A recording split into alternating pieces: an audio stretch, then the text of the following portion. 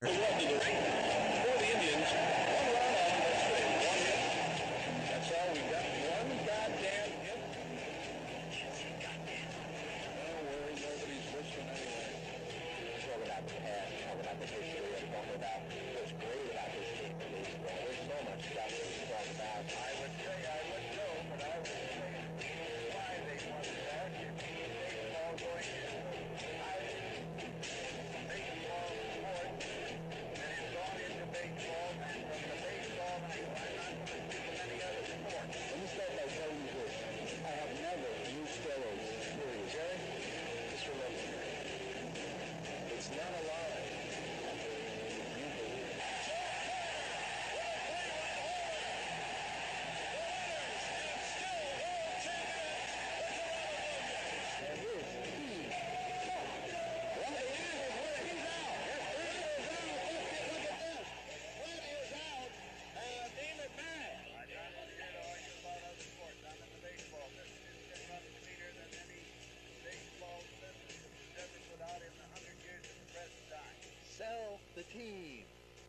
Oh, yeah, coming at you live from the CSB studios in Hasbrook Heights, New Jersey on EMTR Radio Network. This is the Pass Ball Show, of course, brought to you by JohnPLA.com. We're finishing up first hour. Very good job by Don Slaught, Mike Hargrove, being part of the show, and definitely getting in on some good stuff. I mean, we talked about Don Slaught's catching. We talked about Mike Hargrove and his experience with the 10-cent beer night in the Cleveland game when he was playing for the Texas Rangers. But listen, as we're moving on, we're trying to get into really the best part of the season. And like I said, this is one of those spots where no team doesn't really have a chance at this point. But we're going to put that on hold. We're going to welcome in MLB Fan Cave winner April Weitzman.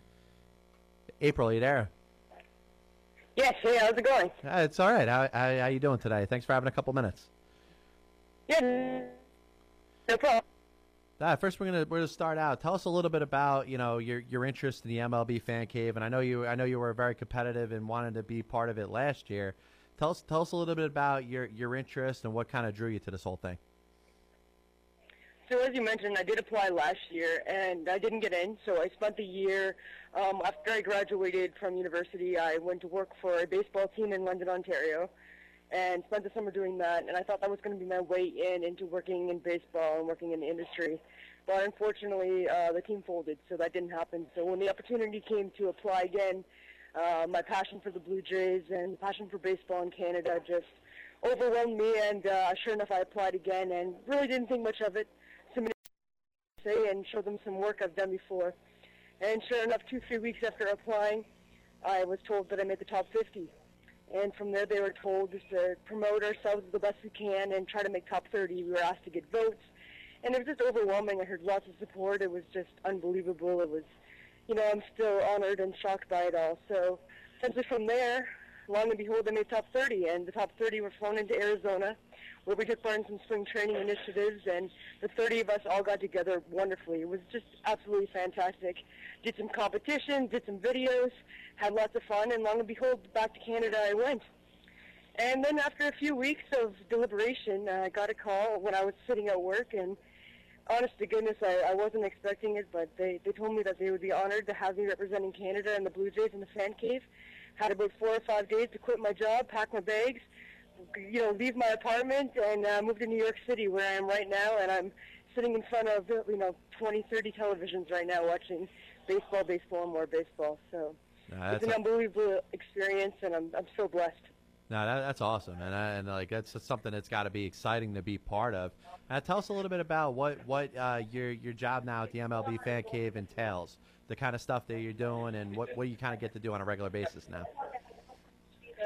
Sure. Myself and the other 8 individuals are asked to find ways to interact with the baseball community. So right now we're blogging on a day-to-day basis. We're tweeting about every baseball game that's going on. We're doing vines. We're using social media. We're making videos. We're doing player interactions. Players come here to hang out, and we do some videos with them. Yesterday, the Padres were in town. They came and hung out with us. There's going to be a video up there. It's absolutely fantastic. So it's just a lot of baseball, and more baseball, and we're just trying to find new ways to interact with a new audience. So essentially here at the Fan Cave, there's so many wonderful things. We've got a home run slide that we all slide down for each home run. We've got a new art gallery that's going on here. So right now, Mr. Brainwash is featured, and there's some beautiful pieces there. We also have this really cool thing called the Mission Control, and Breakfast made this. And what it is that it shows every statistic per game and per year, so we can see how many strikeouts the Blue Jays or the Yankees or the Mets have right now. We can see, even what the temperature is right now, and from then on and there. So it's really fantastic, and we're just loving baseball every hour of the day.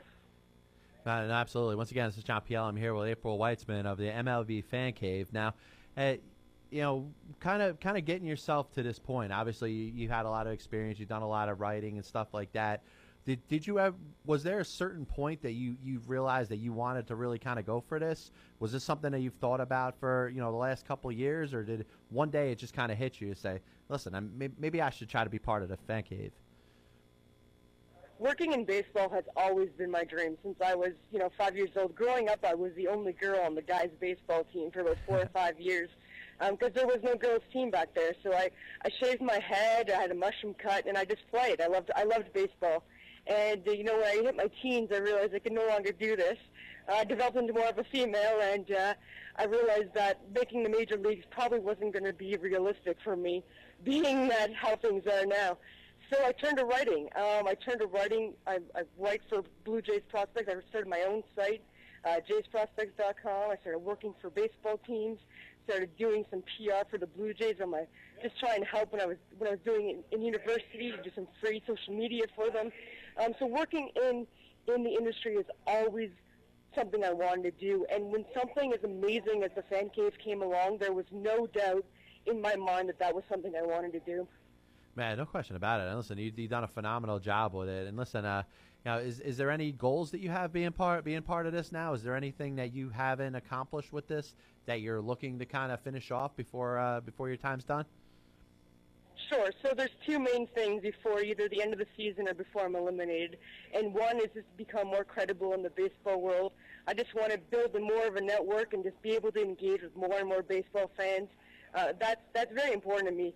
Back in Eastern Canada, there wasn't that many baseball fans, so being a baseball fan out east was kind of lonely. And now I feel like I'm interacting with thousands and thousands of baseball fans, and in the future I just want to interact with more. And the second thing is I just want to put Canada back on the map in terms of baseball. A lot of people have this stereotype that we're all hockey or all curling or even lacrosse, and I really want to show to people that baseball is alive and well in Canada. And we have some big name guys coming up. We've got, even after Michael Saunders' game, in the WBC, that's starting to put Canada back on the map. And it's just stuff like that I'm trying to promote more. In each of my blogs, I try to make them Blue Jays-centric and also Canada-centric, just to show to people that, baseball is alive and well in Canada. So that's one of my main goals while I'm here. No question about it. Once again, it's John Pielli. I'm here with MLB Fan Cave's April Weitzman. Now, do you think, and I'm going to ask your opinion on this, do you think that maybe baseball in Canada kind of lost something once the Expos moved back to the States? It's hard to mention the Expos without me starting to cry. No, I used to be a diehard Expos fan. My father's one of the biggest Expos fans till this day. But it's really hard to say whether or not it played a huge factor. Montreal really didn't sustain the team as well as they could have, and near the end when the team knew that they were going to be folding, sure, thousands and thousands and thousands of people showed up, but it's really tough. What is good is that nowadays more people are passionate about it. There was independent teams in London, there's independent teams in Edmonton, there's independent teams in Quebec, so those teams are doing well. The Blue Jays farm system is now in Vancouver, Canada, and every prospect I interview tells me how much of a big league city and how fantastic baseball is there. So it's tough to wonder what, I think as a whole, it didn't harm baseball in Canada. I think the Blue Jays stepping up and now becoming Canada's team it will probably help Canada, actually, because now people know where to turn. There's not, do I turn to Expos? Do I turn to the Blue Jays? There's one team to be supporting. Do I miss the Expos dearly? You better believe it. But I also now really love my Blue Jays and support them 100%. Yeah, no question about it. Now, do you feel that Canada, let's say, as a country, is in a position to maybe take on another major league team over the next several years? I absolutely think they do, but again, it's one of those things where can Canada handle two teams? There's definitely the market for it. People don't realize how big of a market the Blue Jays are. And like I mentioned, Vancouver could handle it. If it wasn't a Nat Bailey Stadium, Vancouver could definitely handle it if they had a big league stadium. They had a AAA team for the longest time, and they found much success both in attendance and both in terms of the team they put on the field. So I think that says a lot. I think there's different teams, they even said the same thing about, different, even football coming to Canada. It's the same thing. It's just finding the market. But yeah, I have every belief that another team could work, but Canada needs to find its voice in baseball before that happens. Yeah, no, I agree with you, and I think obviously Canada has a lot to offer. And if you look at the history of both the Jays and the Montreal Expos, there is a lot of baseball to be said in Canada. Do you think that? And I know this is gonna. I kind of know the way this question is gonna go. Do you think there's ever a chance that baseball in Canada can ever compete with the way hockey is in Canada? Oh, my goodness. You know what? I think if the 1994 strike didn't happen, this wouldn't even be a question. It would have changed the baseball in Canada completely. But right now, there is the pride of hockey. The only funny thing about hockey is that somehow lacrosse is our national team, is our national sport, which still boggles my mind because we're just known for hockey. But, I think it's the fact that there are so many teams across Canada, and I don't think there's a little boy growing up that doesn't want to play hockey. So I think there's a lot of things that have to change before it becomes that huge. I think baseball will always be America's pastime, but I do think that in the coming years, Canada will definitely give America something to talk about. I think Canada is becoming more and more dominant in baseball, and I'm looking forward to the future. No, absolutely. And once again, this is John Pielli. I'm here with April Weitzman. Now, April, I'll give you a couple seconds here. Tell us why you deserve to end up winning the MLB Fan Cave this year. Essentially, I just love baseball, and I think that's what's the most important part of this whole Fan Cave experience. This really isn't supposed to be seen as a competition between myself and the other dwellers, but a way that the 9 of us can come together and promote baseball, and that's really all I want to do. Right now, I've got about 7,000 Twitter followers that are just about as passionate of baseball as I am, and I hope to develop that network and develop more people in my network just to share the love of baseball, and that's really what I'm here to do. I think that I've got the skills, and I just look forward to engaging with other baseball fans. Now, listen, great job, April. Appreciate you having on the show. Hopefully, I could get you on the show sometime in the near future, talk a little more baseball, and keep up all the good work with everything you do with the writing and the Fan Cave and everything like that. Thank you so much. I really appreciate it. All right, take care. That was April Weitzman, and of course, the MLB Fan Cave is kind of an open competition. Set up to a lot of writers, mostly in the younger stages, and they kind of get together and they network. And what they're able to do is they get themselves to a point where they try to promote themselves, and they end up getting selected. And I tell you, it's a real long, grueling process. And I followed April for a lot of stuff that she posts about Blue Jay prospects and stuff like that, and she does a phenomenal job. And it was great having her on a little bit today to talk about that, the whole process with everything going on with the MLB Fan Cave. And really what I'm kind of jealous of is the fact that she's out there with obviously the other cave dwellers, and really gets a chance to kind of just meet and interact with players on a an everyday given basis. And I think that's a phenomenal job, and something that's certainly, listen, you give credit where credit's due. I mean, phenomenal job there. So great spot by April. And once again, John Pielli Passball Show, and we're kind of getting ourselves in, man. We're kind of getting ourselves ready for what's going to be a long season here. And we talked about on the last couple shows where I was giving my predictions of what I thought about certain teams and where other teams are going to go and stuff like that. And I went over, and I'll summarize it real quick with my division winners in the AL West. I had the the Angels. The Central, I had the Tigers. The East, I got the Blue Jays. 2 wild cards being the Royals and the Cleveland Indians. On the NL side, I got the Phillies winning the NL East, the Reds winning the NL Central, and the Dodgers winning the NL West, with the 2 wild card teams being the Nationals and the Braves. And the funny part about this is everybody could have so many different views, and in the end, you don't really know how it's going to be. And I'm not going to get back to my point of the first hour where I'm just kind of getting on people for just all of a sudden just saying that teams have to be in a certain order because of the way they finished last year. Let's understand one thing. And Baseball Prospectus always does a phenomenal job when it comes to rating teams and ranking them over what they think wins are going to be every year. They're never right, and it's not any fault of Baseball Prospectus. It isn't. I mean, they go the logical route, and they usually rate teams based on what the strongest teams are to what the weakest teams are, and they factor in what happened the year before a lot more than I think they really should. And the way it comes down to, teams always surprise. The 69 Mets, for instance, if Baseball Prospectus was around back then, they would have had them probably finishing in last place. Or maybe they give them a little bonus and think they could finish 9th or 8th. The problem is it never turns out that way, and you never know what team's going to kind of come out of the woodwork. You never know what team, even that team that you ruled out a couple of years ago, how much that team has left. Because you always look at the pace, you always look at the foundation and the way a team has built itself up to the top.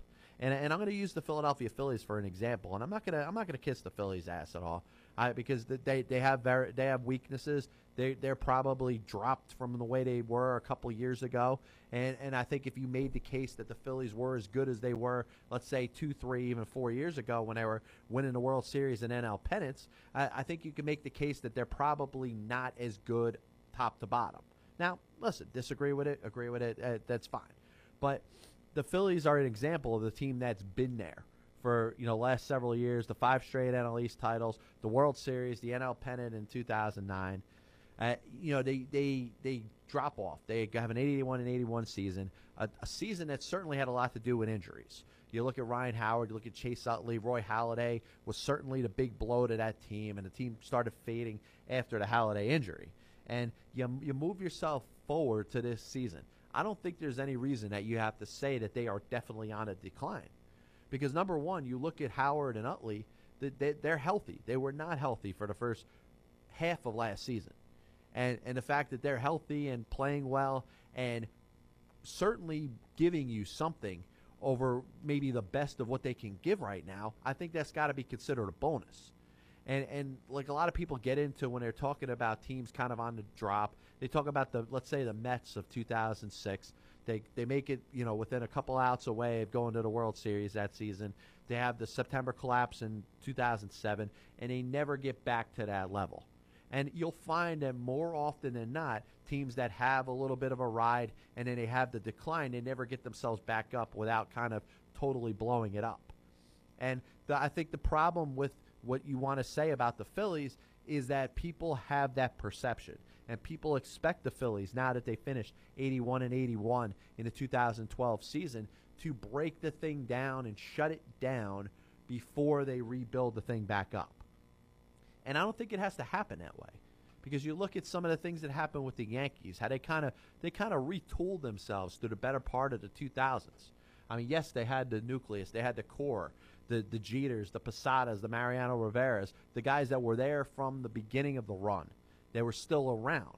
But they also had, since Scott Brosius retired, and I know those guys weren't considered to be the greatest or the absolute nucleus or the absolute nucleus, very big part. They had a very big part throughout the late 90s and throughout the late 90s. They end up kind of switching it up, bringing in a Jason Giambi, bringing in a Mike Mussina. And yes, the results weren't there. They didn't win another World Series with those guys, but they continued to retool. They end up adding A-Rod. And as much as Yankee fans right now probably hate A-Rod, he did win them the World Series in 2009. They would not have won it in 2009 without Alex Rodriguez. And they switched the team up, and they are the example of the team that continued to retool itself and made themselves playoff ready year after year. And in some essence, were kind of the exception to the rule. And while you may want to go out there and say that it had the team had to have a collapse, had to go back down and rebuild and start over. They didn't do it. And they sustained a lot of success throughout the better part of the first decade of the 2000s by continuing to retool. And that may not be may not be the norm, but it just shows that could happen. And I could see the same thing happening with the Philadelphia Phillies this season. Now, do they have one season left? Do they have 3 seasons left? I would say it's probably closer to 1 and 3 as far as what the nucleus of this team can do without totally making any wholesale changes. I like what they did by extending Cole Hamels for as long as they did, and they got Cliff Lee for the next couple of years. Halladay will eventually become a free agent, but this is a team that's certainly going to have to kind of retool itself every year before they feel it's time to rip the whole thing down. And I think the Phillies did the right thing last year, making a couple changes that they did by trading Victorino and trading Hunter Pence, as opposed to totally just redoing the thing, similar to what, let's say, the New York Mets have done, and it's taken them the better part of the last 5 years to do.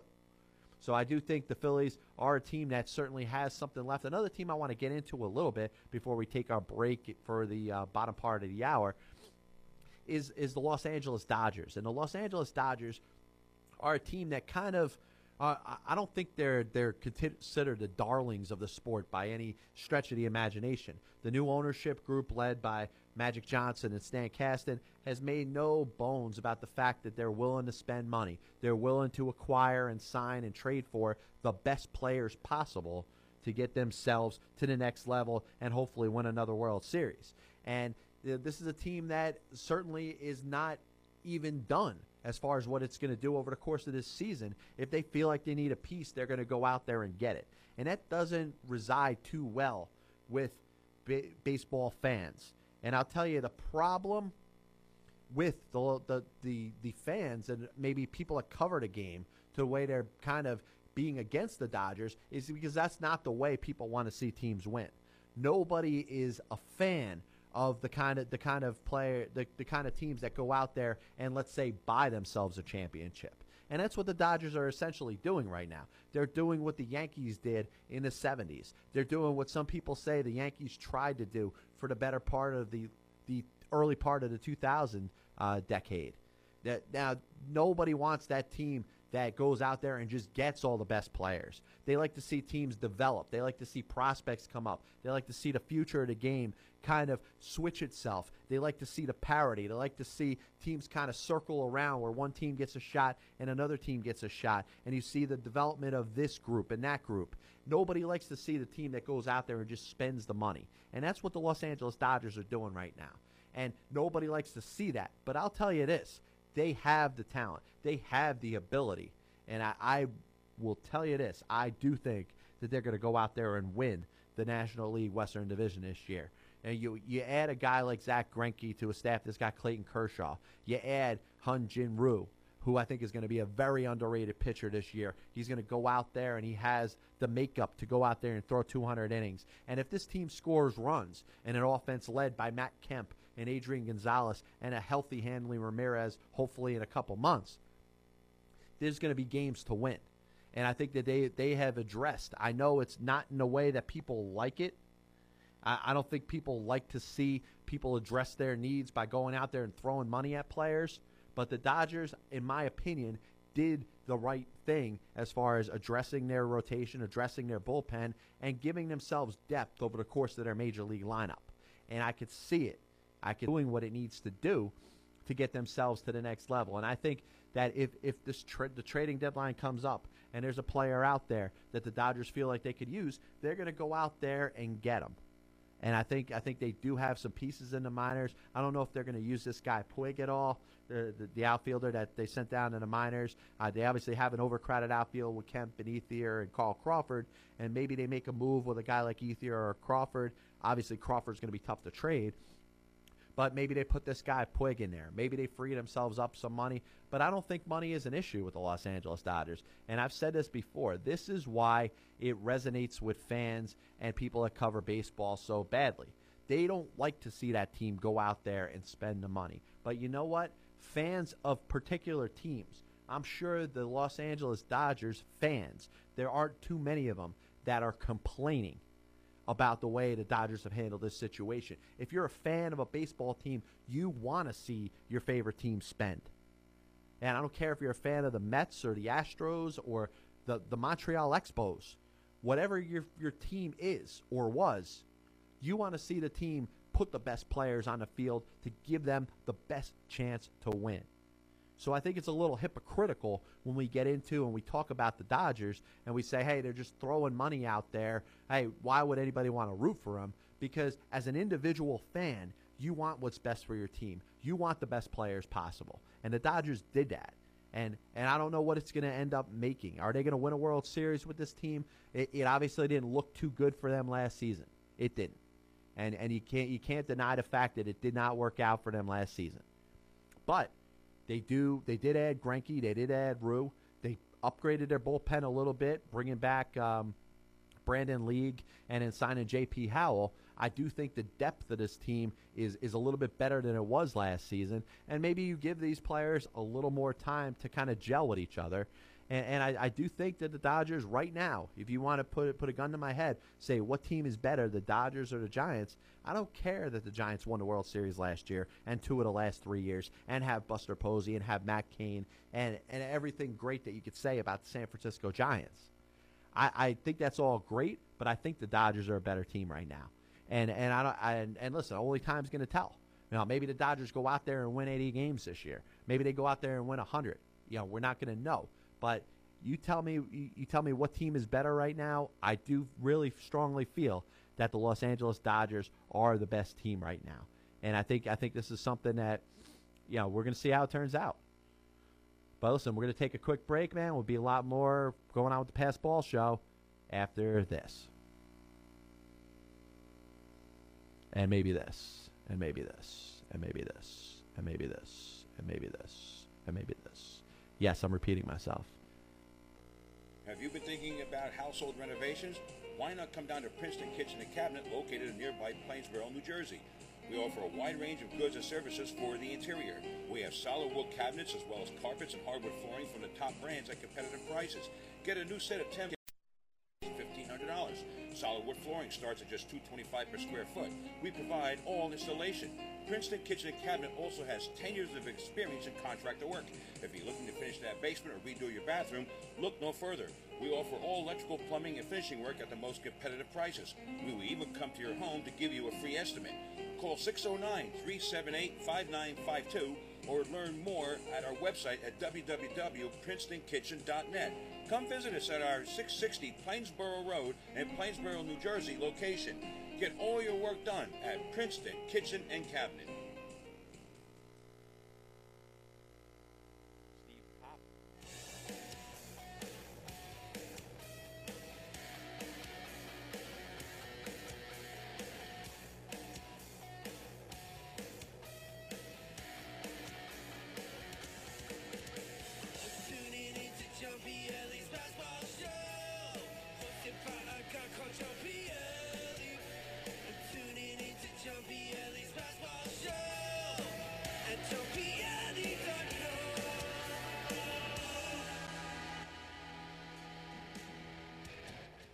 Oh, yeah. Welcome back. Pass Ball Show, MTR Radio Network. Of course, this is John Pielli finishing up what's been a banging show here as we are in the first week of Major League Baseball season.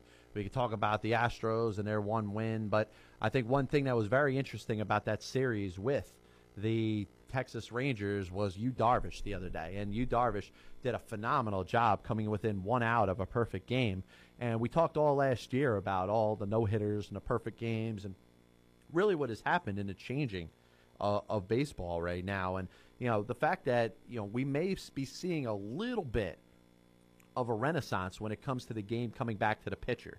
And, of course, we talk about 1968 being the year of the pitcher, Bob Gibson, Denny McLain, all that. And obviously that game progressed back to the hitters through part of the 70s and, of course, got, you know, hit a climax towards the end of the 90s and the early part of 2000s with the steroids and everything. But now it looks like the game has kind of gotten back to the pitcher. And we look at what's happened with, you know, guys like, you know, Felix Hernandez, Matt Cain, the upper echelon pitchers in Major League Baseball has just gotten to a point where it's been that damn good.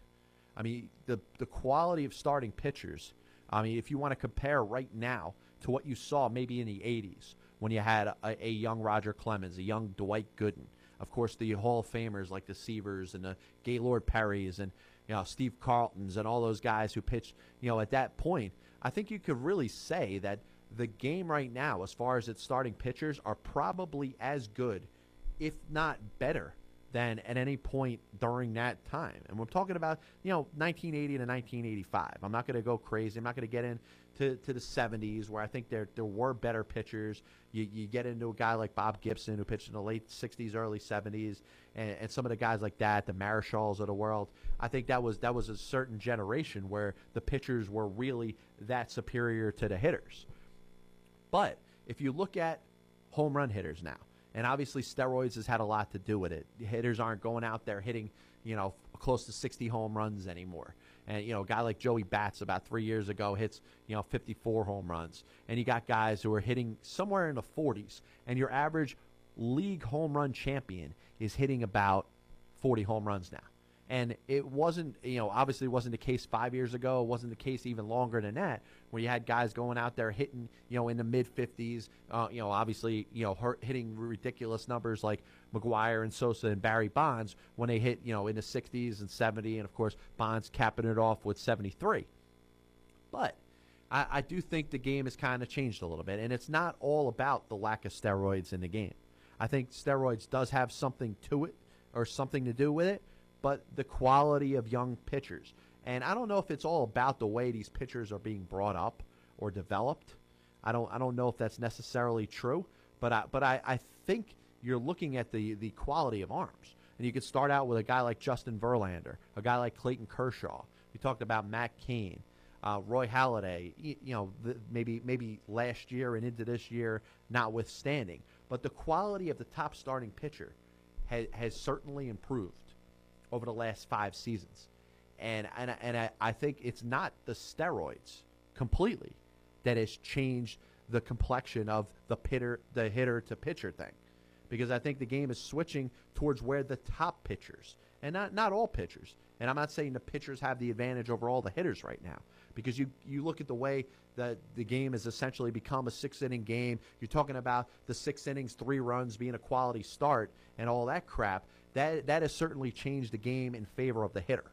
And you look at teams' bullpens where you got the 12-man pitching staff, 7 relievers. If you get a pitcher's pitch count up too high through 5 or 6 innings, you go into the front of the bullpen where you generally have the last guy to make your pitching staff.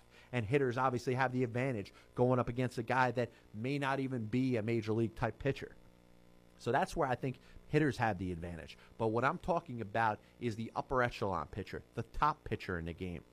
Those pitchers have the advantage over the great hitters. And you could put up any top player in the game right now, whether it's Matt Kemp, whether you talk about anybody, Adrian Gonzalez, Ryan Braun, obviously Prince Fielder, Miguel Cabrera, Mike Trout, all the top hitters in the game, I think would be at a disadvantage going up against the top pitchers of the game.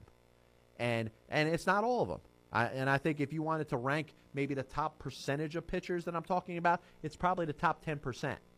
It's the guys in the category of a Verlander or a Strasburg or even a CC Sabathia. And that's probably the lowest part of the top pitchers that I'll go to. A David Price. Guys like that who are at the absolute top. I think they could own any hitter in this game. So chew on that for a little bit. But, what we always want to do here on the Pass Ball Show is hit up a little bit of what's going on in this date in baseball history. And, you talk about 1948. And I'll tell you something, this may you think it's funny, maybe you just think it's corny. But Philadelphia Athletics manager Connie Mack, who in 1948 was 84 years old, challenged Washington Senators owner Clark Griffin, 78, to a foot race from home plate to first base. And they end up calling it a photo finish. But, you can imagine, 2 legends in the game. And obviously you look at Clark Griffin and everything he did for the Washington franchise and being the owner and having a stadium named after him. And Connie Mack essentially being the Philadelphia Athletics for 50 years. And obviously being the owner led to him being a manager there for 50 years. But I do find it interesting that those 2 older men, an elder statesman in the game had a foot race. But, moving on, I don't think there's anything really totally mind-boggling that happened on this date in baseball history. But, Tommy John ends up pitching for his 26th season, which at the time was a major league record, ends up being passed by Nolan Ryan on this date in 1989, getting the opening day start. And as we spoke with Don Slaught earlier in the program, he mentioned that it was Tommy John, the veteran at age 41, making the opening day start in his 26th season. And, he ends up winning for, his 287th game, which, if I'm not mistaken, I think that was his last win. And don't worry, I'm gonna definitely quote that either yes or no. But I believe he finished with 287 wins. I don't think he won another game after that. And we'll have to take a quick look at that. Yeah, bear with me here. No, he won one more game. I'm sorry, he won 288 games. So that was his second to last win as a major league pitcher, which I do find kind of interesting. An opening day start in 1989 for the New York Yankees. And listen, it showed the state of that team. And unfortunately, it was a rebuilding time for them, where I think George Steinbrenner finally decided that maybe he was going to take a suspension, which ended up leading, of course, to Stick Michael and Showalter and everybody kind of getting this team in the right direction. But Tommy John, at age 41, making his opening day start in 1989 was kind of a sign of where the New York Yankees had fallen after what was a terrible decade in the 1980s. And if you're a young baseball fan, if you're a young Yankee fan with somewhere between the ages of 20 and 30, you've probably never seen the Yankees lose before. And I'm not talking about a single game, but I'm talking about a season where they finish under 500. Or how about 2 seasons that they finish under 500? I mean, Joe Girardi's first season in 2008 was the only time the Yankees missed the playoffs. And prior to that, they made the playoffs every year, and the last time they missed was 1993. So if you're a Yankee fan, somewhere between 20 and 30, you never seen the team lose before. And in my opinion, I don't know how the hell you understand baseball when you haven't seen your favorite team lose. And I'm not rooting for the Yankees to lose. I'm really not. To me, it's neither here nor there. I mean, I root for the Mets, but and I don't say I root for the Yankees at all. I prefer them to lose, but I don't root for them to lose. The best thing for the New York Yankees, in my opinion, would be for them to take a step back this season. And the way things are set up, the way they didn't go out there and, let's say, reinforce themselves offensively when they lost guys like Nick Swisher and Russell Martin and Raul Ibanez, and not having A-Rod for this season, the injuries to Sciarra and Granderson.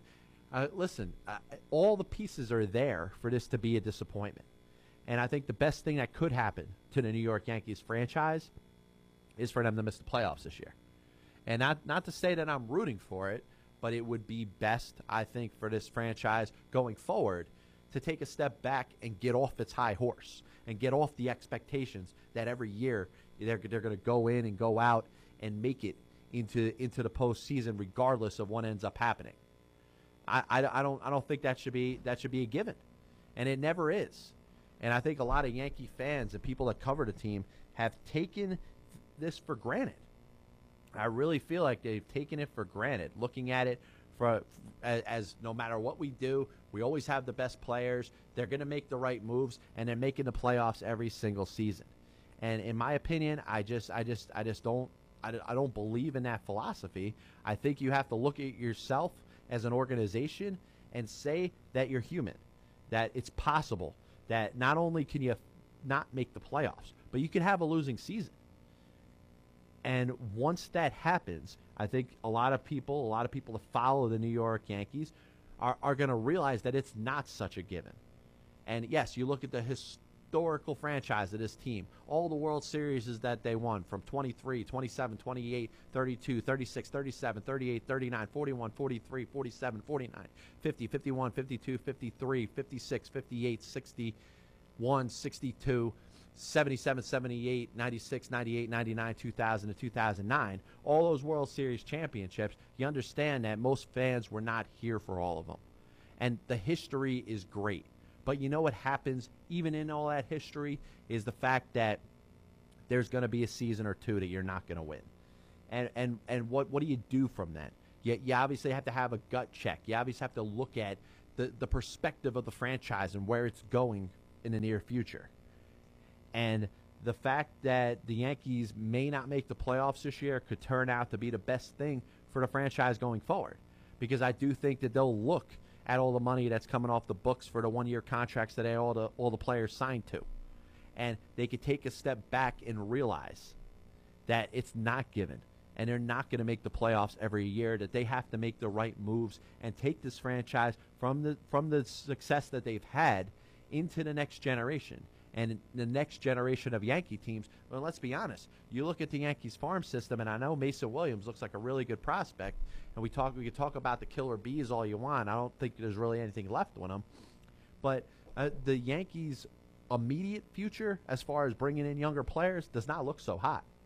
And it may be a situation where they have to go out there and do what the Dodgers did over the past couple seasons and spend. And I think a lot of that's going to have to do with the money that's coming off the books, next year, and how Brian Cashman wants to allocate it. But the Yankees are very, very serious about staying under the $189 million luxury tax threshold, and I think that's going to affect them in a positive way, maybe to some point, but also in a negative way, because maybe they're not going to be able to make that midseason acquisition unless it's a guy like Justin Morneau, who's a free agent at the end of the season. Maybe they can make a trade with the Minnesota Twins, but the Twins are not going to want to give him away for nothing. And the Yankees are going to have to give up some of that so-called future. And the farm system, which I don't think is that great, but the Twins are not going to give Justin Morneau away for nothing.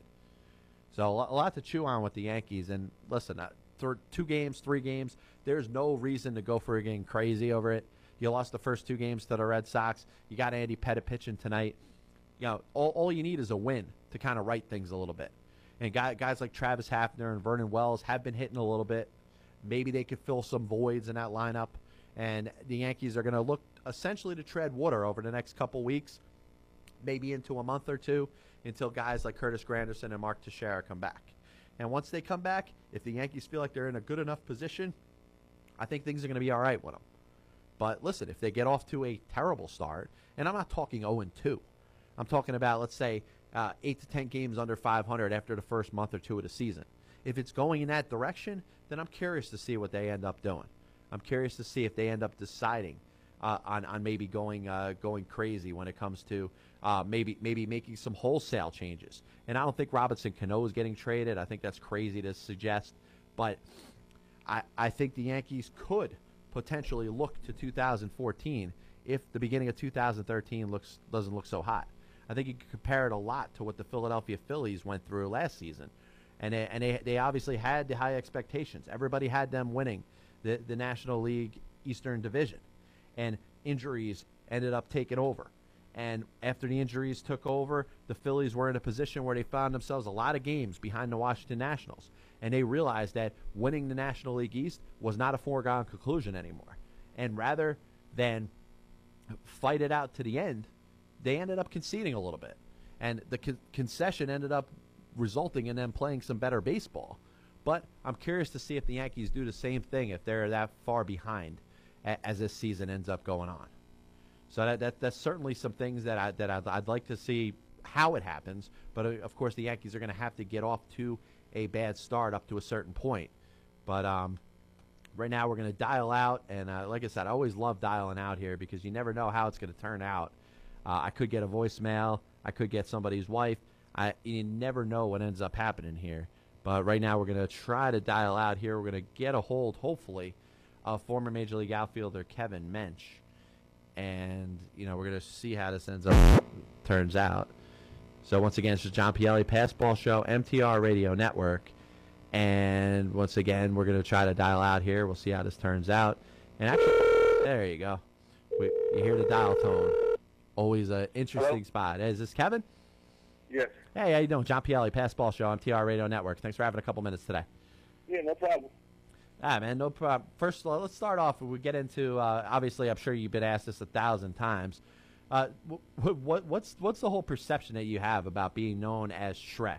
With your big hat size, the big head, the whole thing.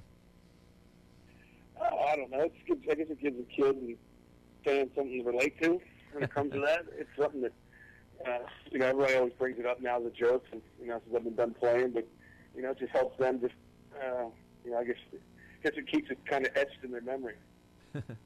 Now, Kevin, of course, you had a pretty good career. You had a chance to play a lot for the Texas Rangers, a couple of 20 home run seasons. Tell us a little bit about your development, how you came up in a Rangers organization, and culminating with your major league debut in 2002. We actually had a pretty good draft class. My year that we got, it was Colby Lewis, our first pick. Hank Blaylock was one. Myself, Aaron Harang, and that was our first 5 picks, I think, that year. Wow. 5 of the first 7 picks that year. So, we all came through the organization.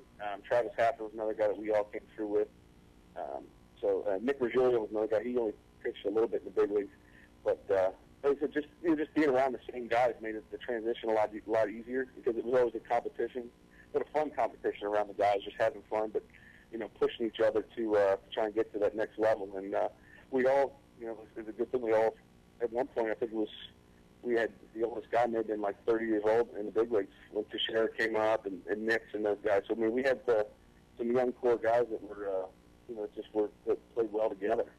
Yeah, now tell me a little bit about this, because I do find it interesting that you obviously, or essentially, had a chance to kind of go up through the minor league system with the same type of players, and a lot of those players end up coming up with you to the majors.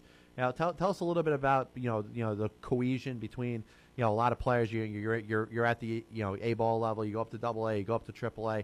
You go up to the majors, and you're playing with the same players. Tell us about how that certainly is an advantage against other players that come up to the majors and may not be familiar with some of the other type of players that are around them.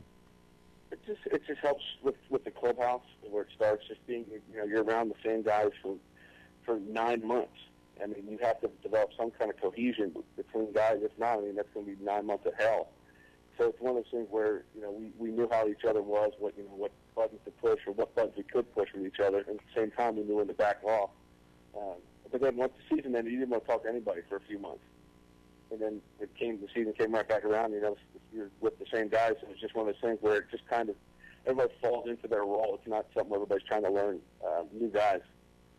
Yeah, absolutely. Once again, this is John Pielli. I'm here, former Major League outfielder Kevin Mensch. Now, tell us a little bit about, you end up kind of, making your debut in 2002. You played 110 games that year, finished 7th in the AL and Rookie of the Year voting. Tell us a little bit about that season and, kind of moving forward at age 24. It was one of those, I had a pretty good spring training. I think I led the team in home runs and everything, but with the guys we had, Carl Everett, Juan Gonzalez, Gabe Kapler, Elinado, Rusty Greer. So, my options were pretty limited. So I knew I was going to head back to AAA. It was one of those things where I just waited for opportunity. And I think it happened the second or third game of the year where I got the call up. Got a chance to be in the big leagues with guys like Alex Rodriguez, Palmeiro, Pudge Rodriguez, and Juan. So guys that had established themselves at that level and had the reputation of being just tremendous baseball players, and learning from them, and just watching how they handle themselves, and some other guys too. Kenny Rogers is a good friend of mine, and he's another guy that that took care of me and looked out for me, but at the same time showed me how to handle myself and how to carry myself just as a baseball player and as a professional. Yeah, no question about it. And now I want to focus on this 2002 team for a little bit, because if you look at the amount of talent, and you kind of touched on it a little bit, from having Pudge Rodriguez, Rafael Palmeiro, A-Rod, other guys like Juan Gonzalez. I know he wasn't the Juan Gonzalez of, let's say, like about 4 or 5 years before, but having all that talent around you, are you a little surprised that that team wasn't able to win as many games as it did? Good pitching beats good hitting, and that's just one thing that we hadn't developed for a while. They to try and try to ease some of that, but that didn't pan out. So it was one of those things where we could hit with anybody, we just couldn't. It was one of those where we just just get behind too much and couldn't battle back. And it's unfortunate, it's the talent that we had. You look at those guys that just trying to play catch up almost every night. Yeah, so it was essentially a situation where the pitching just kind of couldn't keep you in the games. Yes, it's just an unfortunate thing, and now that's one thing that they really harped on the last few years around here is bringing in starting pitching guys that can they can pitch in this ballpark. And people always said that guys were scared to come here and pitch. And, You can pitch. You can pitch. It doesn't matter. I mean, Kenny Rogers did it. Now, I think he pitched, I think, 3 different times here. So, I mean, he knew how to pitch here. It's just one of the things, just like anything else. Why would you want to go to Coors Field or go to Cincinnati Bank where the ball just flies? No, absolutely. It probably wasn't as extreme as playing, let's say, at Coors Field. But, as you move forward, you obviously get a chance a couple years in 2004, 2005 to kind of be the everyday guy. You kind of still kind of moved around. You played all 3 outfield positions. But, tell us a little bit about your better power seasons in the majors in 2004 and 2005. It just comes down to comfort and just having at-bats. I think those years I had 550 at-bats. And that's the kind of person I was. I needed to play every day to get into a groove. Some guys are wired that way, and some guys are wired to come off the bench. I mean, look at Lenny Harris. He made a career out of coming off the bench, and that's how I was wired. So I got given the opportunity. I mean, I could drive in runs and put up numbers. It was just, and we had some great guys, around us. I mean, I hit behind Soriano for 3 years. He had some really good years. Gary Matthews Jr., DeLucci, Hank, Michael Young, Barajas. I mean, we had some guys that could hit it. No question. Still couldn't, with the pitching, just couldn't play catch-up.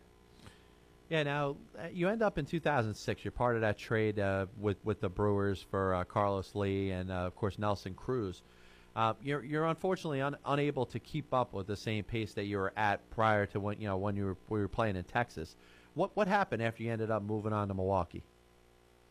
It's a comfort thing. Just like any business or any situation anybody's in, you're around the same guys. You know them. You know the fans. You know what to expect from the atmosphere. And living here, helps it. All of a sudden, pack your bags. Hey, you got to go. And all of a sudden you've got to learn a whole new league, new pitchers, new players, and it's just a lot to take in. It's just, like I said, another thing where, some guys can handle it, some guys can't. And that first year, I couldn't settle in at the end. The next year I had a fresh spring, but just wasn't given the chance to start every day. Jeff Jenkins and I platoons, and we had fun doing that, but it was one of those things where, you go out and get, 3-4 hits a night and wouldn't play for a week. Now, like, you think it's more? It certainly is. I guess had to do with your comfort, and do you think it's something that is common amongst players? That, let's say, like a player in your situation that grew up, with all these players through a farm system. Do you think it's the norm that a player could drop off and maybe not feel as comfortable once they're moved outside that organization?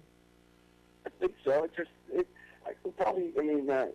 a lot of guys, if you're a high director, you're going to be given every opportunity by an organization, so they're going to stick by you. So it's one thing where you have that comfort of knowing, you're the same coaches, going through an organization. And, it might be different for a guy who's bounced around from organization to organization, and it finally, gets to the big league where, hey, I'm used to this. I don't bounce it around.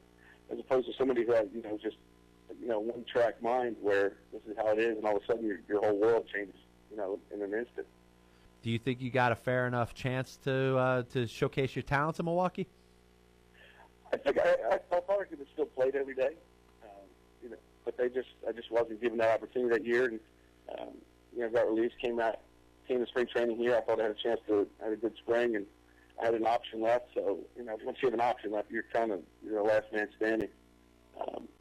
So I did that, and like I said, never got a chance to get back and play on an everyday basis. Yeah, no question. Once again, this is John Pielli. I'm here with former Major League outfielder Kevin Mench.